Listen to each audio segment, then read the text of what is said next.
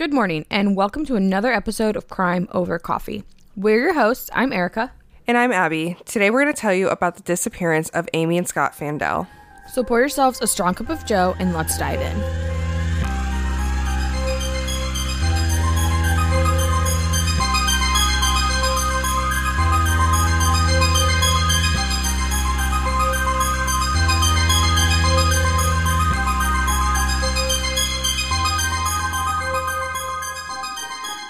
Scott and Amy Fandel were a brother and sister who were living with their mom, Margaret, in Sterling, Alaska and the Kenai Peninsula in the 1970s. In September of 1978, they lived in a cabin just south of Sterling on Scout Lake Road, about a half a mile from the Sterling Highway. They were in a wooded rural area, and it was definitely what you would think of when you think of, like, Alaskan wilderness. When I think of Alaska, the only thing I think of is cold. It's definitely what other people would think of when you think of Alaskan wilderness, not Erica. Only think, like, how cold I would be if I was there. At the time, Amy was 8 years old and Scott was 13 years old. Their mother, Margaret, was 31 and working as a waitress at a local restaurant. Just recently, a couple months before September of 1978, their father, Roger Fandel, had left them and moved to Arizona with his, at the time, girlfriend, Kathy Nichols. So it was just Margaret and the two kids alone out there. However, on September 5th of 1978, Margaret's sister, Kathy, who was 20 years old at the time, had decided to come and live in Alaska with her sister and her niece and nephew.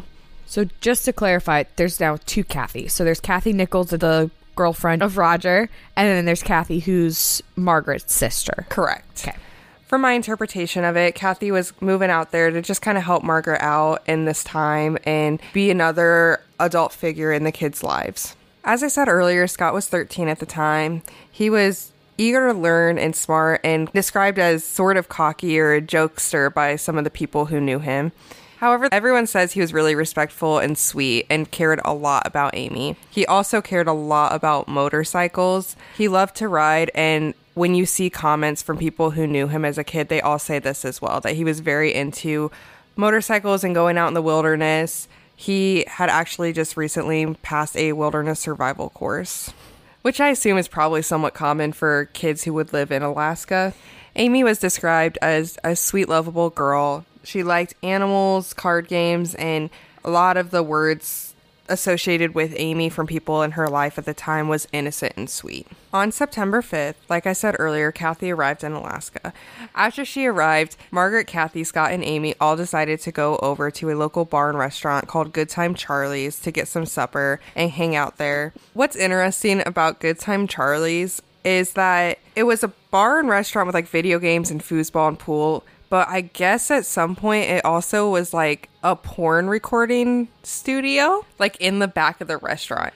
Apparently at this time in like Sterling, because of the oil pipelines being implemented, there were a lot of like a rougher crowd around, and a lot of the bars and restaurants in the area would have like prostitution or pornography happening in the restaurants, which is just absolutely like bonkers in my brain, because you don't see that around here unless I'm just missing something.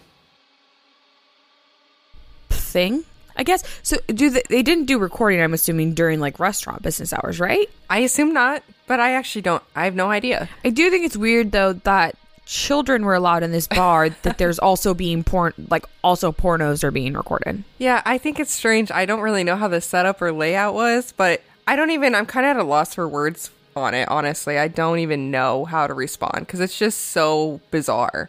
Around 10 p.m., Margaret and Kathy dropped Scott and Amy off at home and went back out. Margaret and Kathy watched the kids go inside the cabin, turn on the lights. Something to be noted about the cabin at this time is that the lock on the door did not work. After Margaret and Kathy left to go back out, Amy and Scott went over to their friends and neighbors, the Luptons. They were just a couple hundred yards away from the cabin, and there's actually a little path through the woods that Scott and Amy could take to go over to the house.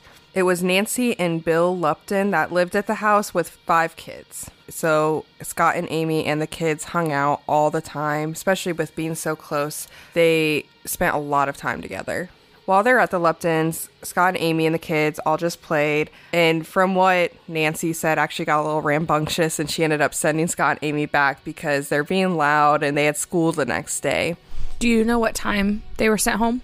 I'm not entirely sure what time they ended up sending the kids home, but I feel like I saw somewhere that it was around 11 o'clock p.m. I don't think it was too long after Scott and Amy had arrived. Especially if they had school the next day. I can't imagine they were there that late. Probably not. A neighbor passing by Scott and Amy's cabin did report seeing lights on at 11:45 p.m. I don't know if that means much. When the kids were home, they always had the lights on, as most kids do, I think. When I was younger, it would just be me and my younger brother.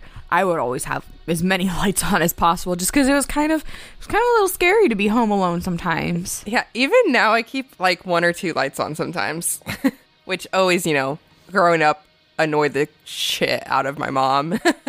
Yeah, my dad used to yell at us all the time. He'd be like, "Why are all the lights on in the house?" Yeah. And it's like, well, you guys were gone and we got scared. What were we supposed to do?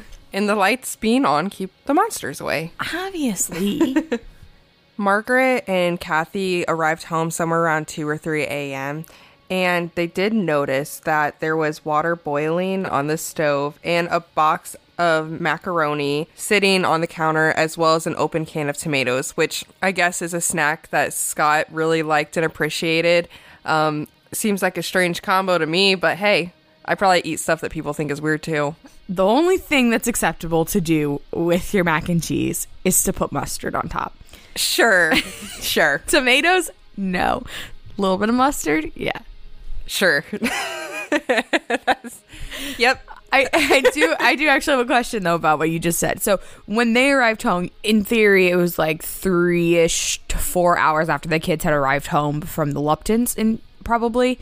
So was the water boiling still? Like the water was still in it, or the water had been boiled out and it was just a hot pan on the stove? From what I know, it was just a hot pan of water. I don't know how much water was left in it. I don't know if I'm not sure.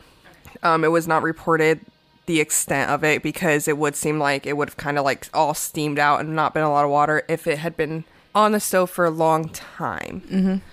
Yeah, I feel like that could kind of give a little bit of a timeline as to when the kids were trying to make mac and cheese. The mystery has been solved. Here at Crime Over Coffee, our go-to caffeinated beverage for every episode is Fire Department Coffee. And you can get some as well and save 15% with our exclusive coupon code CRIMEPOD15. Owned and operated by firefighters and veterans, 10% of all their proceeds go directly to helping sick and injured first responders. And with an incredible range of flavors and caffeine strength, it's a company that all of us can easily support. So please go to firedeptcoffee.com and use our coupon code CRIMEPOD15 to support us, support them, help first responders, and get some incredibly tasty coffee along the way. Margaret and Kathy did not see the children and I think assumed that they had stayed at the Luptons' house. So they went to bed. The next morning, Margaret left her work around 8:30 a.m. and Kathy got up around noon, and they just assumed that the kids had made it to school. Margaret tried to call Amy at school that morning, and they told her that Amy did not arrive at school. Do you know what she was calling the school for? Or was she just... I'm not sure. I think she was probably just checking in to make sure they'd went to school, since she didn't see them that night or morning. You know what I mean? That was my assumption. After school was out, the Lupton kids came over to the house to see where Scott and Amy were, because they had not arrived at school. And this is when Kathy and Margaret really realized something's wrong, and they call the police. Police and volunteers come and check out the scene and look around the area, kind of scanning the wilderness, see if they can find any sign of Scott and Amy, but there is zero trace. They find some bullet casings outside the cabin, but it is the Alaskan wilderness. Like, that's not uncommon. People probably were shooting guns up there. Like, it was probably fairly normal. So they did not tie that to any connection with Scott and Amy's disappearance. But there's just zero trace of these kids. What it sounds like is Scott and Amy made it home from the Luptons. They're going to make a snack, and at some point during that, something happened where they got taken. That's what makes the most sense to me. What do you think? From what you've described so far, that's kind of what I would think, is that something happened and they just... I don't even know. Is there any chance that they would have just walked off on their own?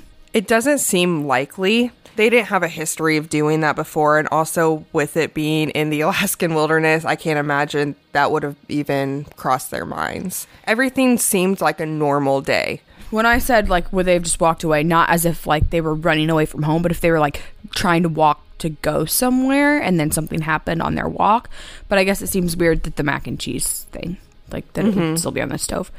How often did Margaret and Kathy, I guess, leave the kids home alone throughout the night? I don't know specifically. It sounds like, though, it wasn't abnormal. I mean, Scott was 13, so he wasn't too young, I don't think, personally. So my interpretation of it is that it was a common thing to happen. Because I was just trying to think if it was like an out of the normal thing, and if somebody just happened to know that they were home alone that night, or if it was a normal thing and they were like, oh, we can kind of expect, and then they kind of planned it out to come get the kids. Yeah, for my research in this case, it does seem like it was just one of those, like, even though they had the prostitution and the, like, sex trafficking in the area, it seems like it was one of those beliefs where it was nothing bad really happens around here. It seems like with the lock on the door not being fixed and the kids staying home alone and being able to walk freely to their friend's house, it sounds like it was just like a comfortable area, like a trusting area almost, which is a little ironic when you talk about the other stuff going on in this location. But, you know, I think it probably was easy for someone to maybe catch on to a pattern here.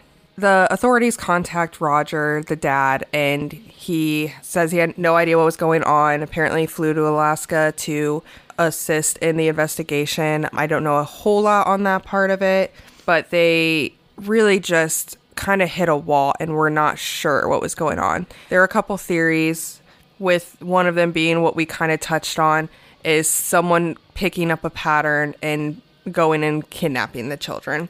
There's thoughts that maybe a person noticed the kids at the bar and restaurant earlier on in the night and then followed them home, saw Kathy and Margaret drop them off, and kind of lied in wait until their moment to take them, which this kind of thing is like, you know, that wrong place, wrong time abductions kind of happen, but it seems, it's hard for me to believe this one, I guess. Specifically because it seems too of the moment, like, I feel like something more would have had to have been planned. Because they wait until the kids likely come back from the Luptons and wait a little bit and then take them, which I don't know why they wouldn't have abducted the kids before they even left to go to the Luptons' house, because that increases the chance of Margaret and Kathy being back and catching them. It does, but also maybe they needed to build up some courage to go and, I mean, I've never tried, but I don't think that kidnapping two kids is super easy. Well, that's the thing too. It's like, it raises the question, is it one person, two people that are abducting? However, I have read multiple times and heard multiple times that Scott was very protective of Amy, and I think he probably would have followed along and been complacent if it meant maybe she's not going to get hurt right now. I think it also asks the question, was it somebody that they know, that they felt comfortable just going with? That was a beautiful segue into the next theory, and that is that Roger was involved and abducted the kids. There's talk that maybe he wasn't happy with Margaret and her lifestyle, and he wanted the kids to be away from her. He is kind of portrayed as this, like, aggressive, kind of stern, burly man who was in with some rough crowds. He was a part of that pipe fitters union for the oil line, and from what I've gathered, it seems like there was a lot of tension within that union, whereas he could have maybe made the wrong people mad. He was never officially named as a suspect in the case, though. Were they ever able to, because you said he lived out of state, so were they ever able to determine if he was in the state of Alaska during that time? I assume the police looked into that. I'm pretty sure because he was living in Arizona at the time. I do know, though, that there was other family of his in Alaska at the time. So then if this is what happened, I think it would have been other family being involved with it as well.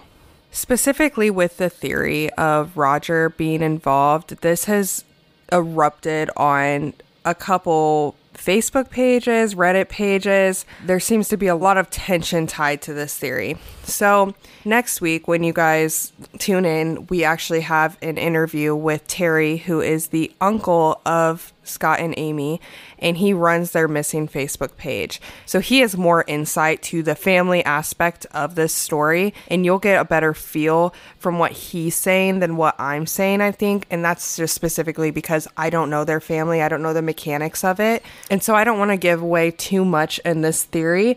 And I think I want to leave a little bit more for Terry to tell you guys really what's going on in his eyes and what he has perceived through the past 40 years of this case, because it really is a cold case. It happened in 1978. It's so long ago, and they still have zero answers. And what's crazy about this, and a lot of cases like it, it's so weird for especially two kids to go missing and you just find no trace of them anywhere. There is no blood, no clothing, no remains, just nothing found, no evidence that could help answer any of the questions.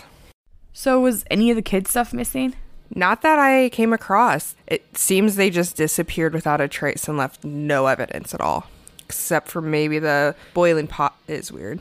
Something I did come across that I want to mention too. When Margaret and Kathy got home, all the lights were off in the house. Which I know we talked about the lights a little bit earlier, but they thought it was kind of strange that Scott and Amy would have turned off every light. But we do know that the car passing by earlier reported lights being on at 11:45 p.m. I think it would be a little weird if the kids just shut all the lights off. But I guess I don't know, because do you leave the lights on when you go to bed, even as a kid? I mean, personally, I did. We actually still leave a lamp on now, too. Just so, when you get up in the middle of the night, you can kind of see where you're going. I don't know that we ever really did. We had a few night lights in the hallway, I guess, that just so that you could see the stairs, because my brother and I used to wipe out on it's 3 steps up. We used to wipe out on those all the time. So we had little night lights in the hallway right there, but I don't think we ever really left a light on. So I guess if it was weird for them, then that is weird that they shut all the lights off. But that kind of gives you a little bit more of a time frame if you know that 11:45 the lights were all on. Mm-hmm. And then by the time they get home, you said between 2 and 3? Yeah. The lights are all off. So that gives you a 2-hour time frame. Here's the thing. We have a couple of scenarios here that could have happened. I'm processing if it was Roger who had his family involved and they decided to take the kids. They would have went in, taken the kids, not taken any of their stuff, left the water on the stove, and then turned off the lights as they left. But if you're trying to make it look a certain way, you wouldn't take their stuff either. So I feel like it can all get flipped either way. Okay, look at a couple different possibilities. If it was a sex trafficking ring and they were just kidnapping the kids for that, then they probably wouldn't have taken any of their stuff. They probably would have just been you have the clothes on your back and that's it. Or even just a random abduction as well. Yes, a random abduction. They probably wouldn't take anything. You don't need anything. If it was Roger, then you probably wouldn't take anything because you would look a little suspicious. Yeah. And if you were planning on keeping the kids for your own and helping them grow up and raising them as your own or whatever your plan is, you probably would just prepare yourself to know that you're going to have to start buying them everything they need. So why take some starter stuff, I know. It's interesting. The fact that everything is still there, I think, raises more questions. It does, but I think you can twist it, like you said, however you want. If a couple things were missing, I would almost be a little bit more led to believe, if a toy or two or a jacket were missing, I'd be maybe the kids did walk off for to go somewhere for something. But since nothing's missing, it does lead me to believe more that somebody did come in and they're all right, you're leaving with us. There was also another theory going around about some carnival workers in the area as well. So Margaret had a couple friends who were carnies and would come in and out of season to the area. And they had visited the Kenai Peninsula late August and actually stayed with Margaret. So people sometimes look at them and try to tie them in as well. There was a witness who saw a black sedan speeding on the road next to the cabin the night of the disappearance. and they saw this sedan pull into another driveway and turn off their headlights and then like turn around and go and speed off. And this vehicle matched the vehicle of one of the Carneys or friends of Margaret's. And when they interviewed them, they had said that they actually did drive out to Scout Lake Road to see if Margaret was home and saw that she wasn't and then left. So that kind of explained it, but it also puts them in the area at the time of the disappearance. Yeah, it just seems weird. I don't know. I guess I don't even know. I feel like so many options, and I haven't found like a lot of them are kind of plausible. Another person that kind of comes up too, his name, and we talk about him in our interview with Terry as well, so I'm not going to get too deep into it. We don't really have a lot of information. He goes by Mr. W. Whatever. But he was apparently part of like the sex trafficking ring and had some involvements in that area with that and in Anchorage, which was kind of nearby. And he had supposedly offered a $5,000 reward for information on finding Scott and Amy. I don't know if he was just like friends with Margaret or what his connection is, though. It seems weird to me. Also, he's the one, and I've told Erica this story a lot. We've talked about all this a lot, but he's the one, for you guys who don't know, he opened up like a motel on a new property and didn't want his car anymore, so he buried it. Which is so strange to me. Why would you bury a car unless you have something to hide? Yeah, what he said about it was that he just got tired of the car and had to put it somewhere. So he buried it. That's what I do with things I don't want anymore. Yeah, it seems like the most work to get rid of a car that you don't want. And it does seem, I thought it seemed sketchy. I don't know if it's in any way related to this case, but like it seems like something's going on. It seems like he has something to hide. It seems sketchy. Yeah. Like burying something seems so finite, and then you want to, I don't know. It just doesn't seem right. There's a reason people bury bodies. It's because they don't want them found. So what we know is that Scott and Amy were never found, and the family, or at least some of the family, is still looking for answers. Terry specifically, I know, is looking for answers and closure. The Charlie Project does have pages for both Scott and Amy with age progression photos to what they would look like at different ages, which we will obviously post on our social media for you guys to see as well. If you guys have any information on the disappearance of Scott and Amy, the investigating agency is the Alaska State Troopers, and their phone number is 907-262-4453.